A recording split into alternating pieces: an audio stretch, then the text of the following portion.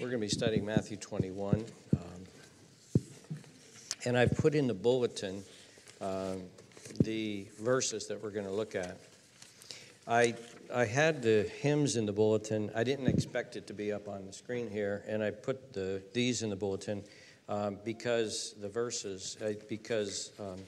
Amy does all this for us. And I didn't even send Amy the bulletin email this week because I didn't want her to feel in any way burdened at all. So that's kind of why it's in here as well. So anyway, instead of being up on the screen, these are here. So please follow along with me with them when I get to those. All right. So Matthew chapter 21 is where we're going to be, verses 1 through 11. Let's pray together. Father in heaven, we praise you and we glorify you now, and we ask that you would please be with us. Father, we know that this text that we're going to look at now, this event that took place was glorious, and yet most people didn't even see that, didn't quite understand it, although there was singing and joy. There was a ton of misunderstanding and confusion. And Father, we just pray that you will help us. We ask that you would please help us, because today there is some of the very same confusion, even among your own people. And so we pray that you will give us the grace to see what the Lord Jesus Christ is doing and what you are revealing of him in this text. And we pray that you will help us to apply this to ourselves.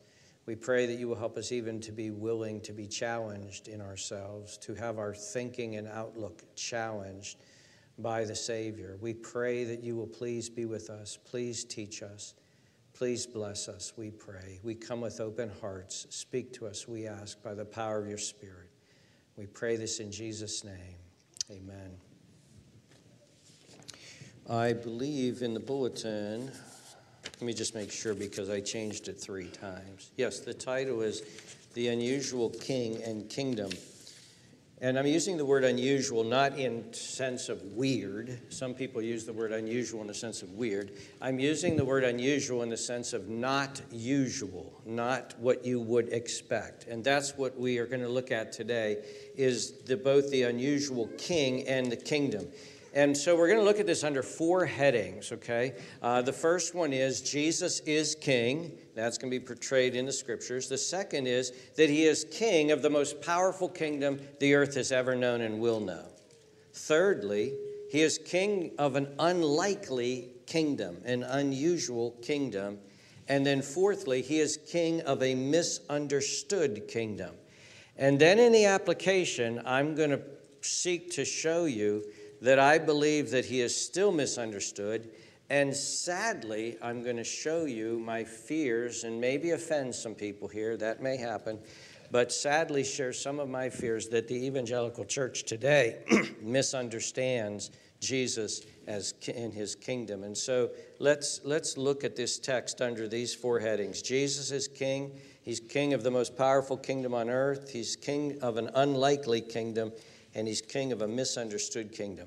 Certainly, and so what we're going to do, you know the story of Matthew 21. It's the triumphal entry. You know the details of it. Go and get a colt, bring it here. I'm going to ride on this donkey into the city. The scriptures are being focused on. This is to fulfill the scriptures, Matthew's going to say, in 2 places. Look at verse 5. Look at verse 9. The Old Testament is being quoted. This is what's being said here. And at the same time, all of this is going on. Crowds are there. People are excited. The anticipation is building. Jesus the prophet has come. But in this, we're going to look at this almost topically now. You know the story, but we're going to look at this topically and see what's being said here. And the first thing that, again, comes right out of this text is that Jesus is being proclaimed as a king, a king. Notice, again, what it says in verse 5. As he quotes out of Zechariah, it says, "Behold, tell the daughter of Zion, behold, your king is coming to you." This is a king. Look at verse 9. It says this, "Hosanna to the Son of David." The David's promised son, the Messiah, was to be a king of a forever kingdom. This is Jesus, the king that is coming. And Jesus himself has already said it. Look at Matthew 19. Just flip over one page. Matthew 19 and verse 28.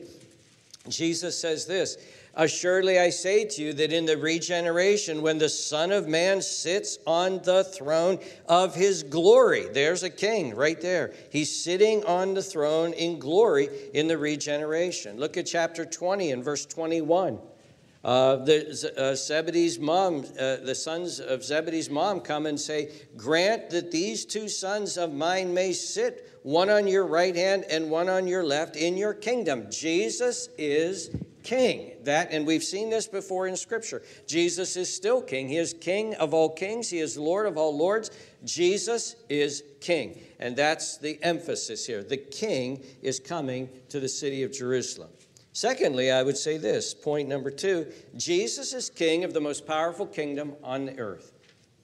Jesus is the king of the most powerful kingdom on the earth. Now, the kingdom of God has been going on for 2,000 years as Jesus inaugurated it with his coming. The kingdom of God has been spreading and growing for 2,000 years. So let's look back on these 2,000 years. Let's look back on these 2,000 years and let's look at all of the kingdoms that have come and gone during that time. How many of them have risen and fallen? How many kingdoms have warred and fought and conquered and sought to hold on to their power? How many of them have come and fallen? The first one, of course, is the Roman kingdom.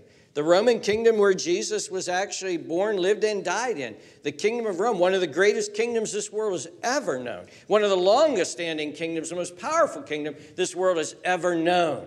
And yet it's gone. It's fallen. And in fact, the kingdom of God took it over. We're going to look at this in a little bit. The kingdom of God actually took it over. Jesus' kingdom took over the Roman kingdom. Then there was the Ottoman Empire and the Byzantine kingdom and the Holy Roman Empire of the Catholic Church. And then there was the breaking up of the nation states, and there were these great, powerful nations that then went around the world to conquer Spain and France and England. And England at one point was such a great kingdom that it says the sun never set on the English kingdom, the British kingdom, because it was around the world. And then, of course, there was the Nazi kingdom that was supposed to reign for 1,000 years and only lasted less than 30. There was the Russian kingdom of the Soviet Union, who brought in supposed to bring in a communist paradise, and lasted about 70 years.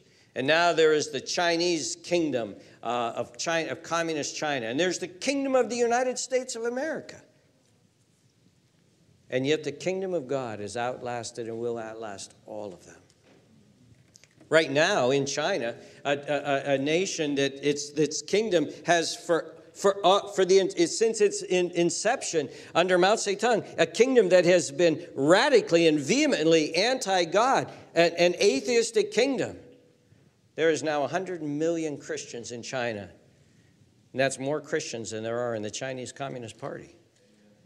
This is the kingdom of God is the kingdom that Jesus launched is the most powerful kingdom in the world. Through the rise and fall of all of these kingdoms, the church continued to grow, the church continued to prosper, and even to this day, the church is found in almost every nation. It is found growing in almost every hostile places that are not hostile. The church of Christ is indestructible. The church of Christ, the kingdom of Christ is growing, will continue to grow, will triumph. It will defeat all of its enemies. Its enemies will not defeat it. It will one day rule until all of the earth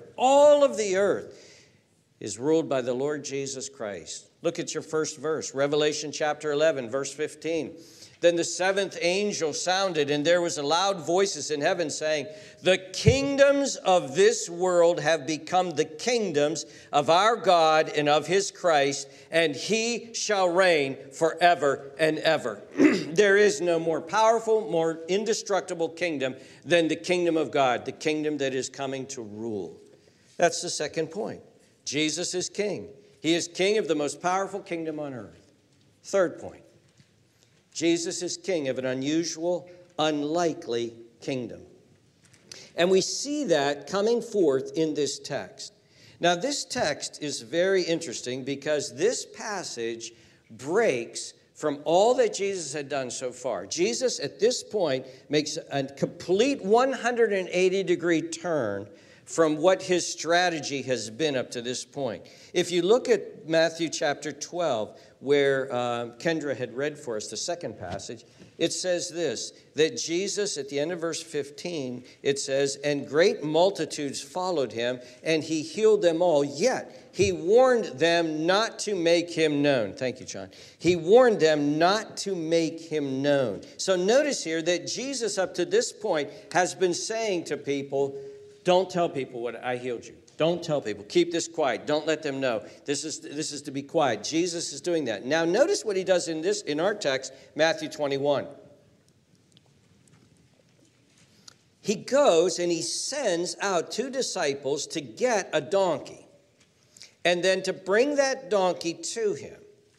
And then he sits on that donkey and he intentionally rides it into the city with great crowds. As one commentator said, secrecy was being lifted. Jesus is now doing something intentional.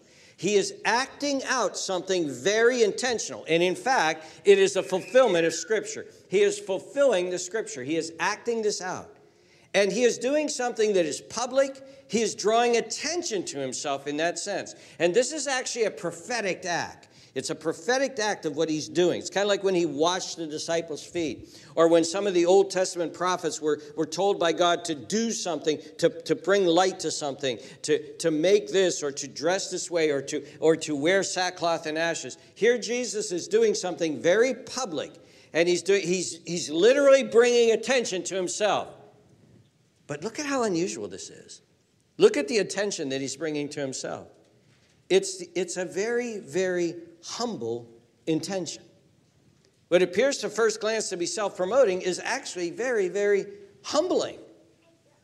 He's riding into town on a donkey, okay? Has anybody ever seen anybody ride on a donkey? I've never really seen people ride on donkeys unless I'm on the mission field. That's when I've seen it. I've seen it in Africa. I've seen it in the Dominican. I've seen people ride on donkeys. And quite frankly, it's funny looking, okay? Because donkeys are little, okay? And people are big. And sometimes the rider's little feet are almost dragging on the ground. Sometimes the rider's feet and the rider is this is what Jesus did. Jesus got a young 1-year-old colt. He was a fully grown colt, but he had never been ridden before. There's something miraculous about this. He sits on this young colt, and this young colt carries him into the city of Jerusalem, rides him up the hill onto the Temple Mount. People's clothing have been thrown on top of the colt in order to act as sort of a saddle. And then clothing is laid on the ground and branches are laid on the ground to prepare the way for the great king, because that's what they did to kings back then. They would level the ground. They would make it a smooth place for him to come. Well, here, this is an ad hoc sort of thing with jackets down and jackets on the thing, and this man riding on a donkey, his feet dangling, almost touching the ground. And it's all very humble. It's all very humble. That's not what people expect from a great king. It's not a snorting stallion with silver on his bridle and a beautifully leather and tooled saddle with swords and such. It's not that. It's not a man with great armor on and great majesty riding this fierce animal. This is a humble man, a peasant of sorts, who's riding on a camel. On a donkey, and he has a cloth, some jackets for a saddle. And what is this? What is going on here? It is all so lowly. Look at verse 4. All these things have done that it might be fulfilled, which was spoken by the prophet, saying, tell the daughter of Zion, behold, your king is coming to you, lowly, and sitting on a donkey, a colt, the foal of a donkey. Here is Jesus coming lowly. Now, the word lowly here is the Greek word praus. And some of your Bibles, because this word has a very beautiful, large range of meaning, it can mean gentle. It primarily does mean gentle. It means meek. It means mild. It means humble. Now, in Bible language, meekness is not weakness, okay? Meekness, and the word praus means this, meekness is strength that is restrained. Meekness is strength, and there is strength. Jesus is strong. In fact, the very next verse in this that we're going to look at next is Jesus clearing the temple, okay? There are times when he is angry and his strength comes through. But meekness is, the word means strength that is restrained, strength that is gentle, strength that is humble and mild. And we don't have an English word like that. The closest we have is the phrase that I can come up with is the phrase gentle giant.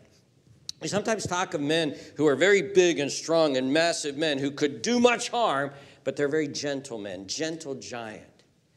But this idea, and think about this, this is something of an oxymoron. Oxymoron is a phrase where contrasting opposite words come together. Like the silence is deafening, okay? The silence was deafening. That's an oxymoron. Silence and deafening don't really fit together. I've heard a comedian say jumbo shrimp. He said, what's that?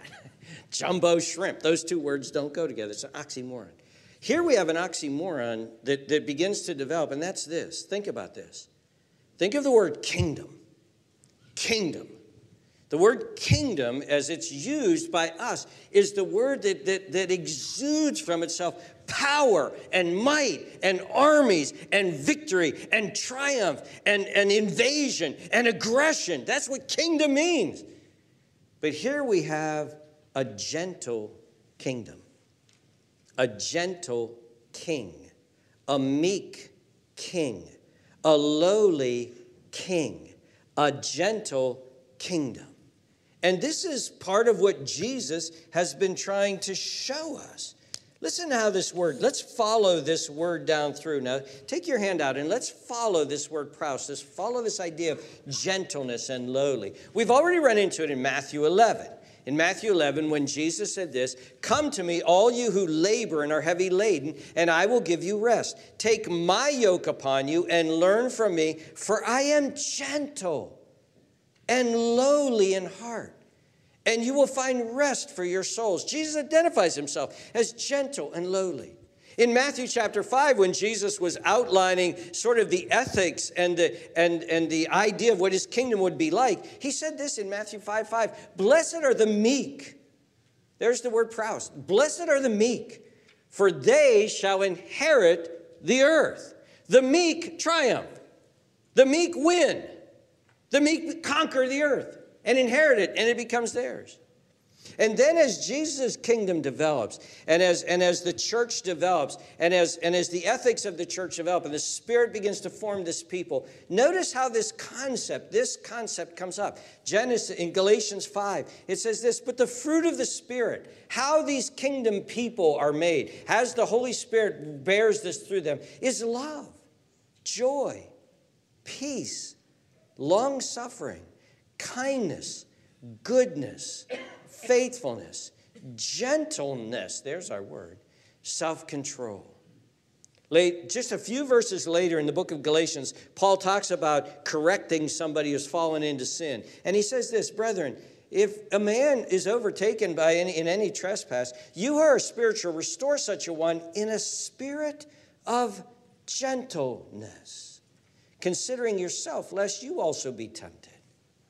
How the people in the kingdom of God are supposed to treat one another is brought up in Ephesians 4 when Paul says this, "I therefore, the prisoner of the Lord, beseech you to walk worthy of the calling with which you were called." This is how kingdom people are supposed to live.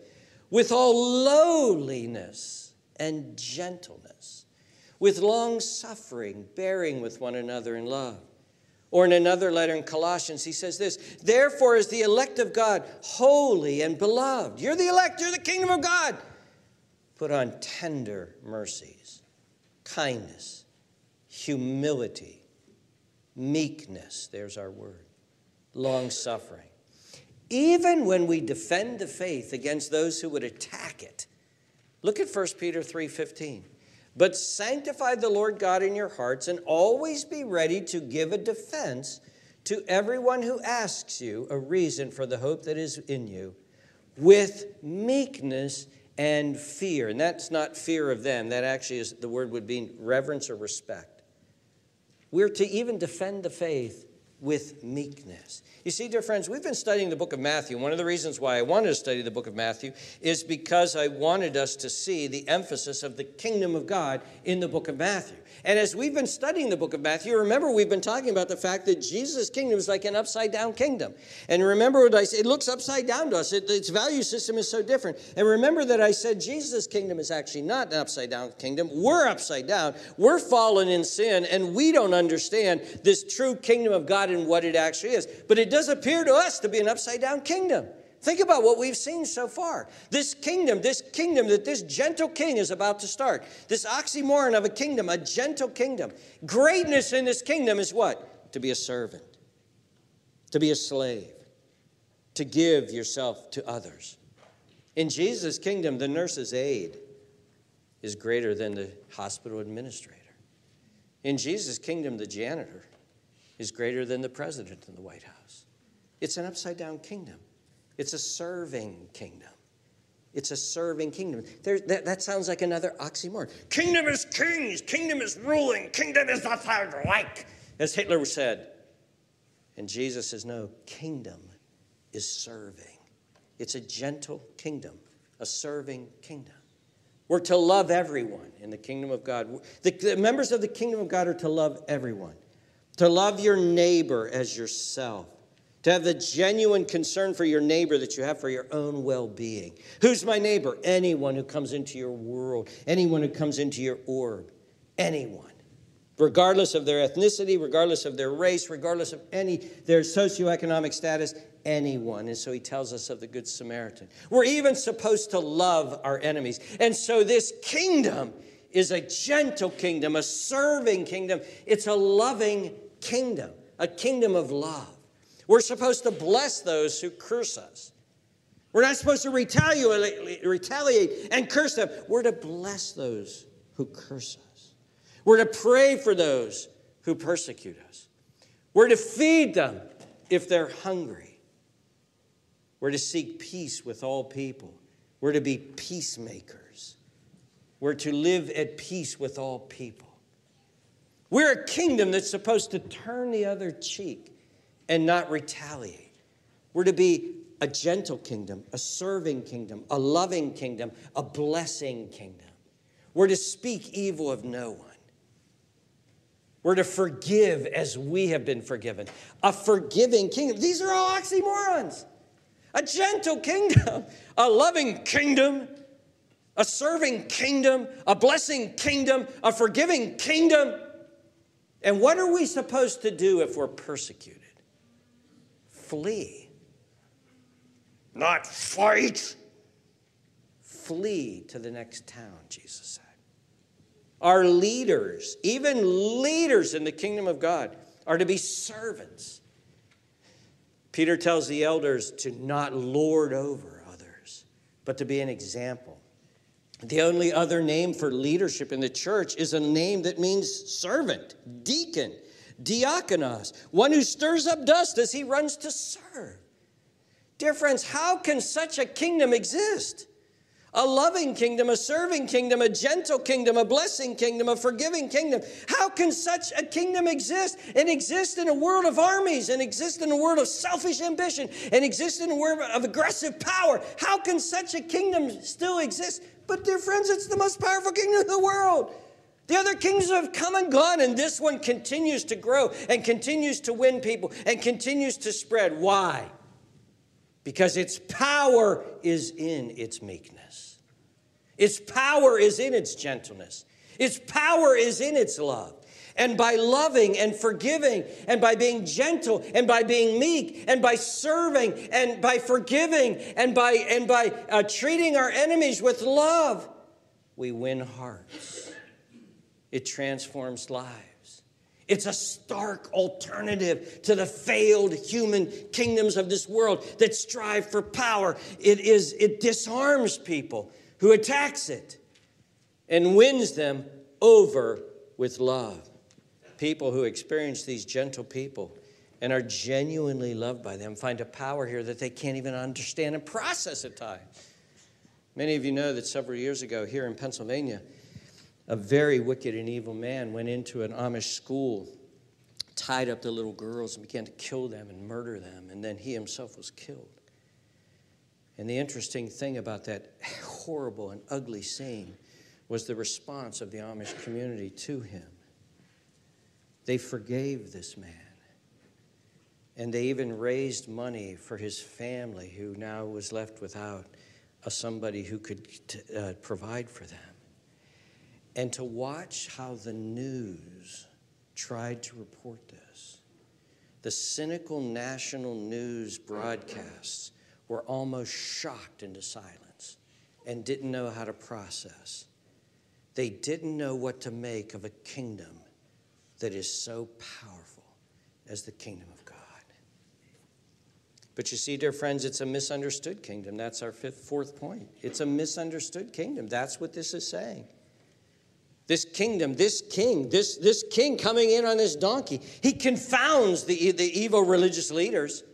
They're completely shocked by him and what he's doing. And we're going to see that as we pick up. But you can see it in verse 15. Just jump ahead. But when the chief priests and the scribes saw the wonderful things that he did, and the children crying out in the temple saying, Hosanna, the son of David, they were indignant and said to them, do you hear what these are saying? And Jesus said, yeah, I certainly hear them. Have you never heard? Out of the mouth of babes and nursing infants, you have perfected praise. You don't get it, do you? The babes do.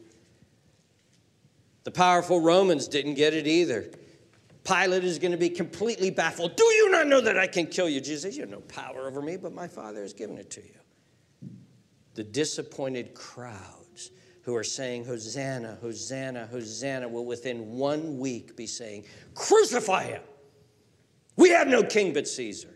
He has discouraged us. He has disappointed us. He is not the Messianic king. He's not what we expected. We wanted to see power. We want to see aggression. We want to see the Romans crushed. That's what we want to see. Crucify him. He's not for us. Give us Barabbas.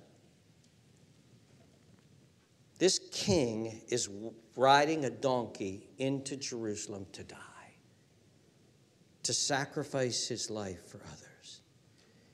And the beauty of what he is doing and what he did, and the love that he showed, it makes the followers of this king love him even more. So let's apply this to ourselves, dear friends. What do we make of all this? Well, first of all, let me say, as I've already said, let me reiterate, this kingdom that Jesus is making, this meek, gentle, lowly, loving, forgiving kingdom, is the most indestructible, powerful kingdom on earth. I've said that before, but I say it again. Think of what happened to Rome.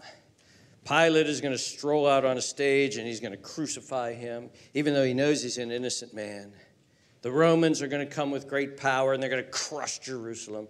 The powerful, great Romans. And then when the church of Jesus Christ, when the kingdom of God begins to grow, Rome for about 250 years is going to be viciously against them. They won't bow down to Caesar. They won't call Caesar Lord. They stay faithful to the Lord Jesus Christ.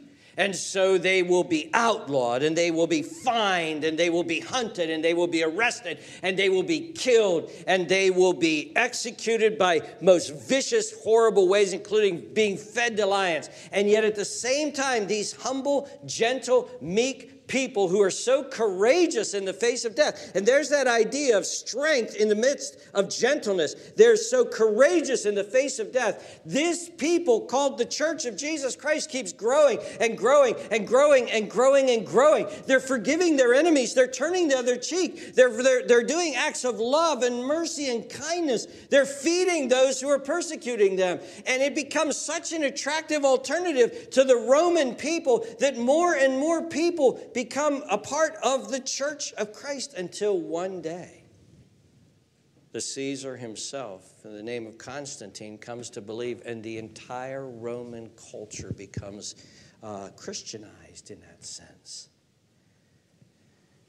Right now in China, 80% of the churches that had rented commercial property in the last year have been taken and sent out of that property. They're no longer allowed to have. So churches are now broken up once again, and they're quietly in home. Facial recognition cameras are now placed in churches so that your facial recognition can take place, so that you are seen going to that church. And if you're seen going to a Christian church, then you lose social status points in the Chinese government. That means that you can't get certain jobs because you attend church. You can't live in certain neighborhoods because you attend church. Your children can't go to certain colleges because you attend church. And that's what's happening. The Chinese government just recently has decided to edit the Bible. They can't stop people from reading the Bible, so the Communist Party is editing the Bible, and that's the only Bible that's going to be available. So what is the Church of Jesus Christ doing in China right now? Well, they're obviously going underground. They're obviously meeting in small groups in homes. They're obviously not reading the Communist Bible. They're obviously writing out their own Bibles and keeping them. But what is happening is that the church in China is still growing and growing and growing, because one of the most powerful countries that the world has ever known, the Communist Chinese government, can't stop this kingdom of love and gentleness and forgiveness and servant hearts. See, this kingdom is indestructible. And this kingdom is powerful. But sometimes it is so misunderstood that it weds itself to the government and loses all of its power. In March of 1528, a man named Balthasar Hubmaier was arrested. Balthasar Hubmaier was arrested. He was 43 years old, and he was taken to prison. There, he was stretched out on the rack 3 times. That's where they lay you down, tie your feet, tie your ankles, and just tighten and tighten and tighten until both shoulders pop, your hips pop, and you're in agonizing pain. Then they loosen it, they painfully pop back in, or maybe not. He was laid on the rack 3 times in order to change his mind, and he wouldn't. So on the 10th of March, he was burned at the stake, while his wife stood beside him, urging him to be faithful to Christ, to not give up. 3 days later, she had a stone tied around her neck, and she was drowned in the river. What was their crime? What was Balthasar and his wife's crime? What was their crime? Their crime was that they read the Bible, and they believed it. He was a priest at one point, a Catholic priest. He read the Bible, was reading some of Luther's writing, came to embrace the gospel. But then Balthasar did something that Luther didn't do, and something that John Calvin didn't do, and something that that Zwingli refused to do, the magisterial reformers. Hubmaier kept reading his Bible, and he came to the conviction that only believers should be baptized. He came to the conviction that the government had no control over the church whatsoever, that the church was to be a body of regenerate members and regenerate church membership. And guess what Hubmaier's crime was? He wanted a church exactly like Crossroads Christian Fellowship. That was his crime. And guess who tortured him and killed him? Everyone who tortured and killed him professed to be Christians. Some Catholic, but also some Reformed evangelicals. Why? They misunderstood the difference between the kingdom of God and the government that they lived in. And they used the government force to enforce. They used human power to enforce the kingdom of God. Now, dear friends, I hope that during this time in this sermon, what you've been doing is you've been confronted with Jesus and with his kingdom. And you've been applying this to yourself, and you've been saying, what does this mean for me? How do I need to rethink my approach to life, my approach? I hope this thing really is so far-reaching, I can't apply it to all the areas of life. And I hope you think about this. How am I supposed to live? Am I a good representative of this kingdom? Am I gentle? Am I meek? Am I loving? Do I love my enemies? Do I forgive? Am I willing to turn the other cheek? Am I willing to do good to those who do terrible to me? Am I winning hearts by my winning ways? Or am I different?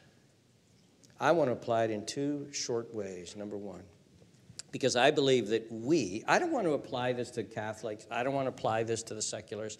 I don't want to apply this I want to apply this to evangelical Christian, Bible-believing Christians. That's who we are.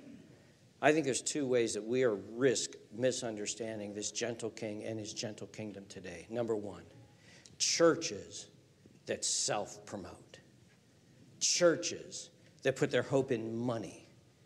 Many of them, the mega churches, who rely on name recognition, the glamorous lifestyle of the pastor, a superstar pastor, glamorous buildings, in stadium-packing worship leaders, enamored by celebrities, bringing on stage the latest football player or actor or rock star who became a Christian, and using all of the world's techniques and all of the world's ways to make a church grow. Entertainment, celebrity, messages that will encourage, lots and lots of money, lots of technology to make a church grow. Dear friends, I think we're missing the boat here. I'm having a hard time seeing all of that. And the leader, clip-clop, clip-clop, clip-clop, on a donkey, a peasant coming in to the city to die. That's the most self-promoting he ever did. Secondly, dear friends, we live in complex times. I will grant you that. And I don't have all the answers about what I'm about to say. But please hear me out. I know that we live in a nation right now that in many ways was founded, very much strongly founded, on Christian values and Christian principles. In fact, the first people that immigrated into this land from outside, not the natives who were here, but those who immigrated into this land from the outside, came with Bibles. And they came with their Geneva Bibles, and they came to live out their faith. And this nation was based, its constitution is so well written and based on this culture, was based on the fact that we were under God. And all of that is eroding now, okay? Our rights are eroding, our rights are being ignored, and the secular culture is now defining the culture. And secularism brings with it paganism. Secularism brings with it paganism.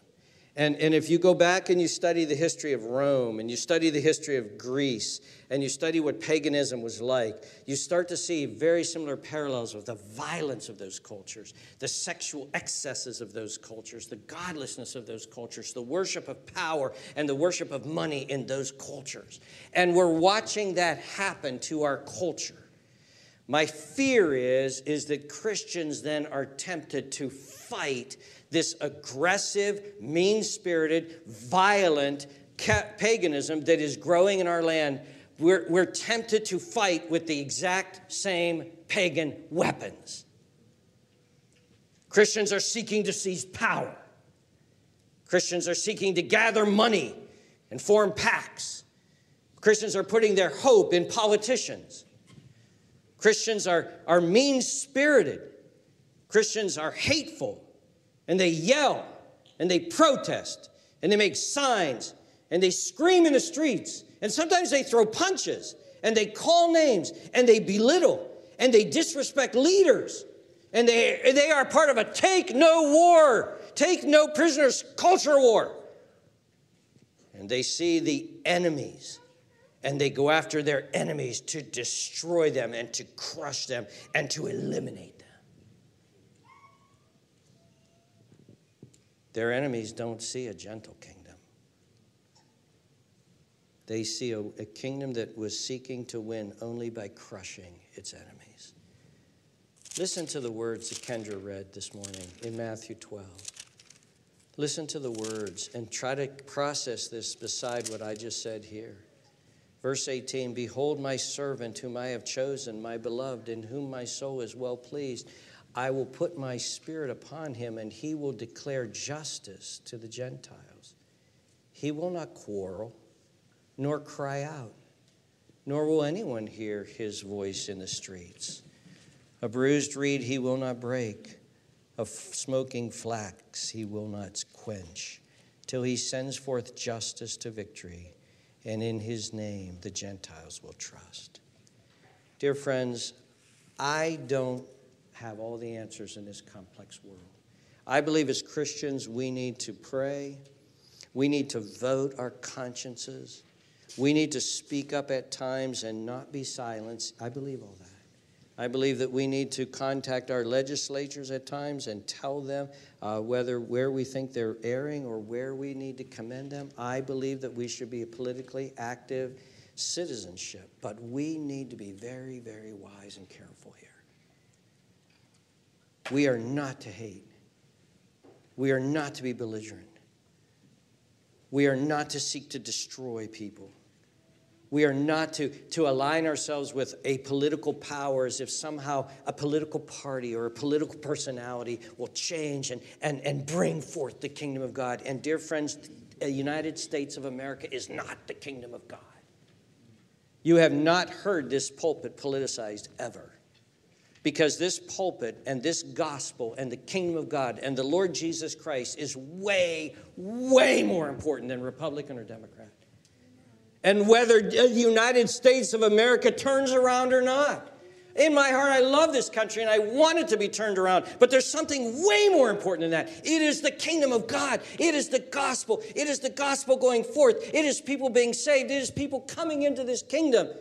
And quite frankly, if we get caught up in the political animus and the political nastiness and the political meanness and the political catcalling and name-calling and viciousness and think that we're going to win this by political power and force and loudness, we're going to lose everything.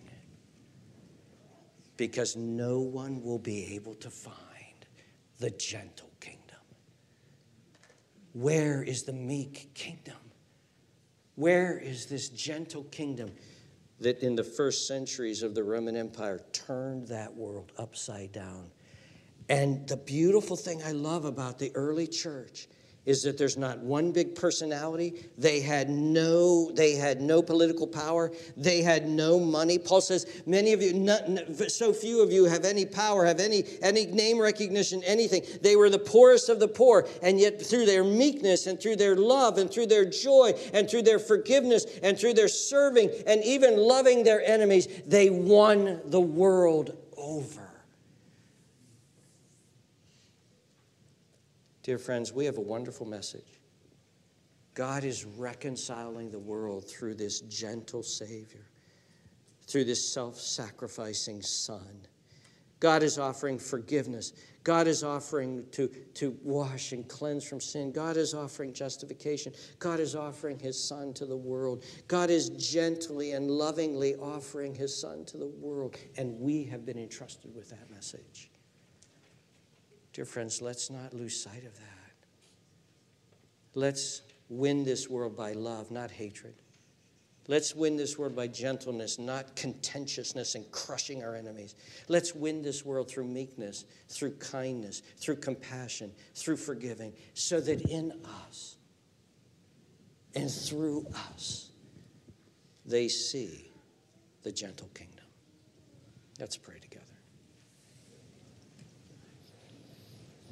Father, we confess that as we live in such a violent, loud, hateful, deceiving culture that we have descended to be, a culture of just hatred, a culture of take no prisoners, a culture wired to crush its enemies, even to lie if they have to, a culture that spins things, a culture where we can't even find truth. Father, we pray in the midst of this hateful, vicious world, which was very similar to the world that Jesus lived in. Jews hating Romans, Romans hating Jews. The zealots hating the Pharisees because they weren't zealous enough.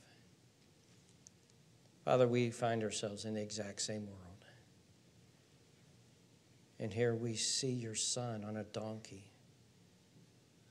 dying for people, weeping for people who are about to crucify him.